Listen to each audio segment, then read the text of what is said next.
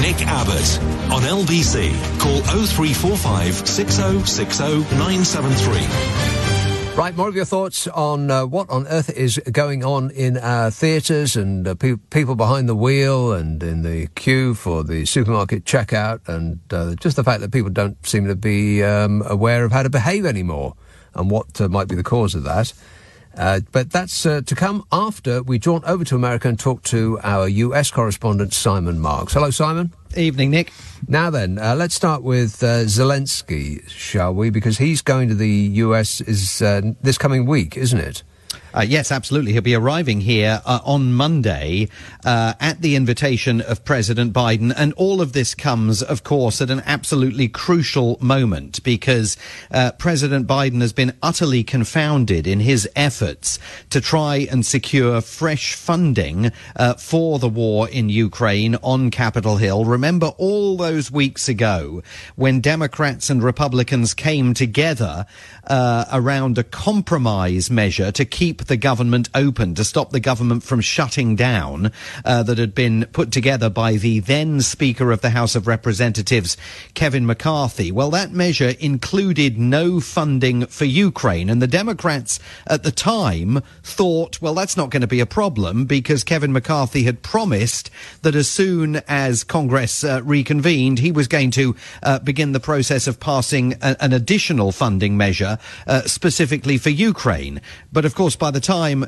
he had an opportunity to do that, he had been kicked out of the speakership by Republicans for committing the cardinal sin of working with the Democrats. And so there's been no money voted for Ukraine or indeed for Israel over the course of the last few weeks. And the White House is now getting increasingly anxious, especially after last week Republicans in the Senate blocked a measure that would have restored funding for both Israel and Ukraine, saying that they're not willing to engage in any kind of compromise with the White House unless Joe Biden is willing to work with them on strengthening his policy towards border security on America's southern border with Mexico. Remember that Republicans say Joe Biden is obsessed with what is taking place across Russia's border with Ukraine, while evincing absolutely no interest in the record numbers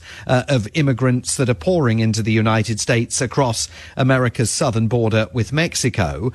President Biden last week indicated that he's willing to have a conversation with Republicans about that, but that is an indication of how desperate he is to restore funding to Ukraine. And so Zelensky will be here on Monday and Tuesday. He is, we are told, going to be meeting not just with President Biden, but obviously with congressional leaders, including the new Speaker of the House of Representatives, Mike Johnson, who has been openly hostile to the idea of providing more money to fund Kiev's battle to defeat the Russians. I was actually talking tonight to one veteran foreign policy hand who has worked within the State Department during the George W. Bush administration, who was saying that there is now a growing fear that if this problem isn't resolved, the impact is going to be dramatic on Ukraine's ability eventually to survive Russia's onslaught. And so I think what takes place here over the next few days is going to be very important in determining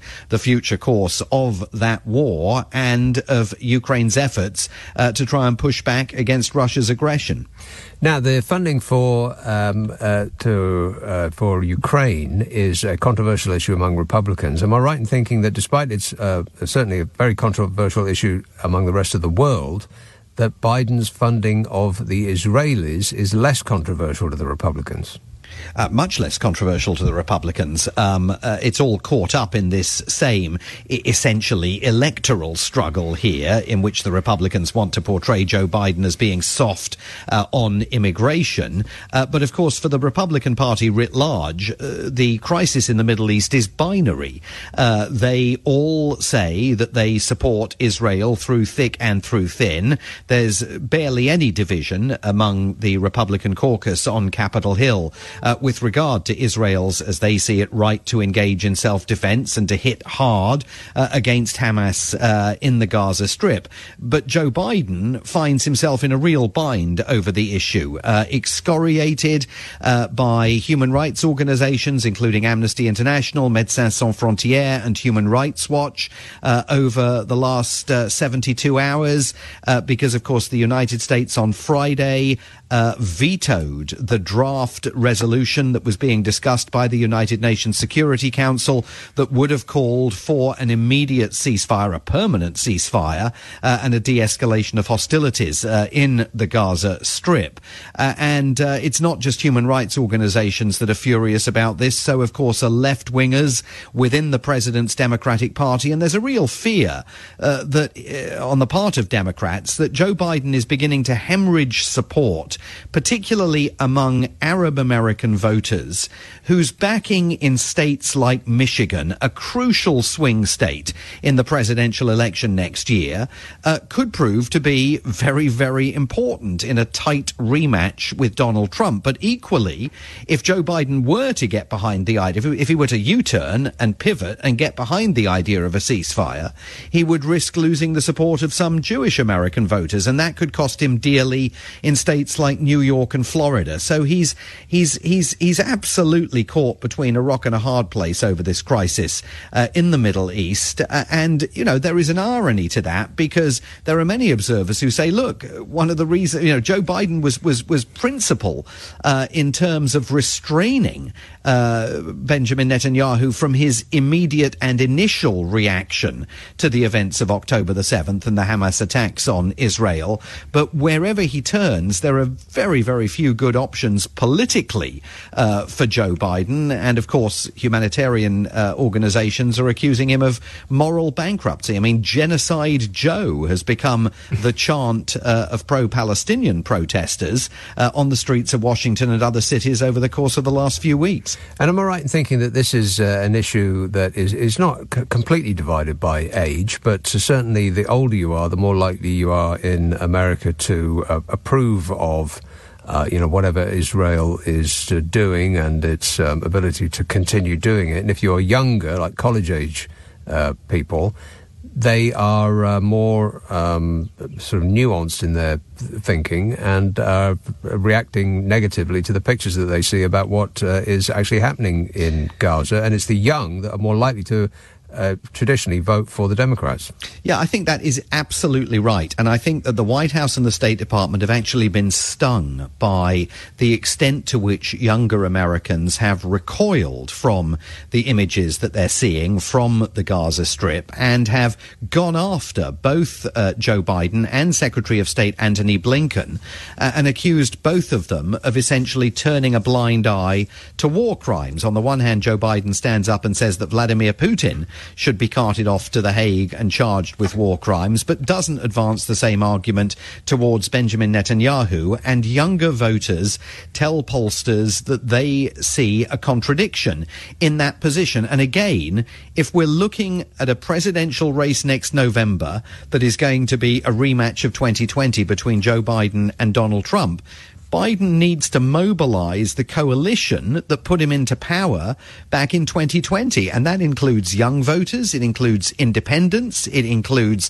African-American voters, Arab-American voters, and all the indications are in the opinion polls that he is losing, partly because of his handling of the crisis in the Middle East, but also partly because, as you and I have discussed before, America's economic recovery just isn't being felt by voters in many parts of the country, even though the numbers are very impressive over the course of the last few weeks. We can only fantasize about such numbers in this country. Is the problem with Biden, then, with the younger voters, that it's not that that they've actually got an option about where to place their vote, that the problem is that they might not bother going out and voting at all?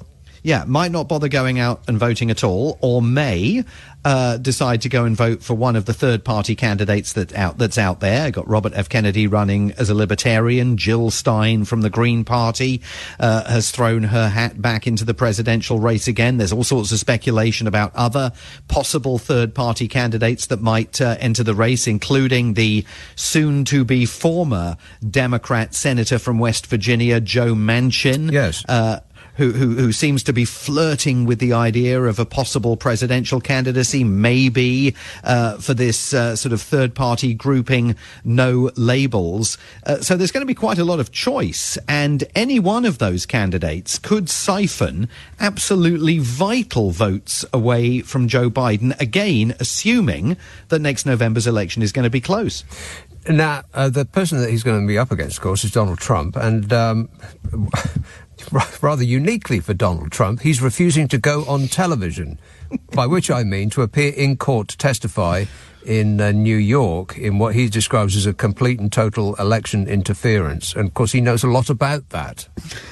It's very disappointing. We were all primed and ready for the former president's testimony in New York on Monday, but it is not to be. He has decided that he's not going to take the witness stand. This is at his fraud trial, the lawsuit that's being brought against him in New York by New York Attorney General Letitia James, that, of course, accuses the Trump organization of corrupt business practices, overinflating the value of their assets in order to attract loans on favourable terms. She is seeking to disbar Donald Trump and members of his family from ever doing business in New York again. She's also seeking $250 million in restitution. So we thought Donald Trump was going to take the witness stand on Monday. He's decided not to. He says he's already testified in the case, which indeed he has, because prosecutors brought him to the stand earlier in the proceeding.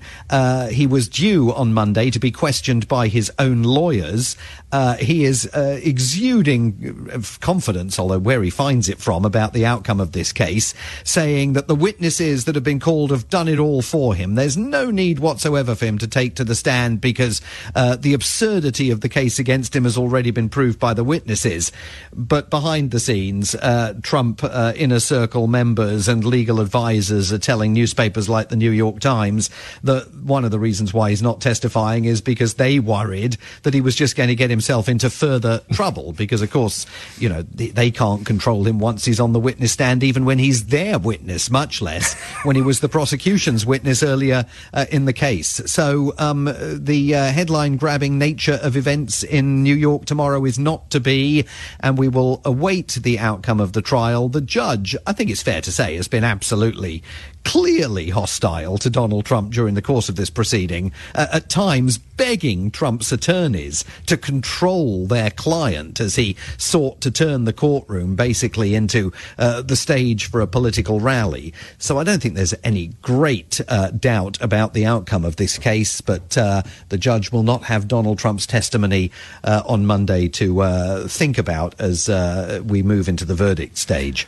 And in other show business news, a person called Taylor Swift has just earned more money from touring than any other band or individual in history. What do you know about, what can you tell us about Taylor Swift? I actually know more about Taylor Swift than I did a few weeks ago, and I'll explain that in a minute. But she has indeed broken all records. Her Eras tour, the first to gross over $1 billion in revenues over the course of the last year. And of course, this comes just days after Time magazine named her 2023 Person of the Year. Remember, as well as the 4.35 million tickets that she sold for 60 separate tour dates with regard to the tour. There's also the movie of the tour that has been playing to packed houses. I mean, even up the road from us here in Washington, there's one of the last sort of independent art house cinemas in the nation's capital, and people were queuing up down the pavement to try and get into this film just a few weeks ago. I mean, I think the reason why we should all be vaguely aware or more aware of Taylor Swift than certainly I previously was, because I had not really spent very much time listening to her oeuvre, is because, you know, there are people out there that say she could play a major role in the presidential election next year. She got involved in politics back in Tennessee when a Republican, pretty conservative Senator, Marsha Blackburn, was running for re-election there. And, of course, Taylor Swift spent many of her formative years in Nashville, and she openly urged supporters not to back Blackburn. That was unsuccessful. Then she started mobilizing youngsters to register to vote, and a record number of young first-time voters registered the day that she put out an Instagram post on National Voter Registration Day earlier in the week. And Democrats and the Biden campaign are definitely daring to dream that she might decide that 2024 is the race to get involved in, because she's expressed regret about not having spoken out against Donald Trump last time around. And if you want to turn around that difficulty you've got with younger voters on a variety of different issues, Taylor Swift might just be the kingmaker in America's presidential election next November. So, you know, crank up the music, and let's wait and see what she does. Well, this is all new information to me. I'll count myself a born-again Swiftie. A Swiftie, exactly. You and I are both in that camp. Simon Marks, LBC's US correspondent. Thank you, Simon.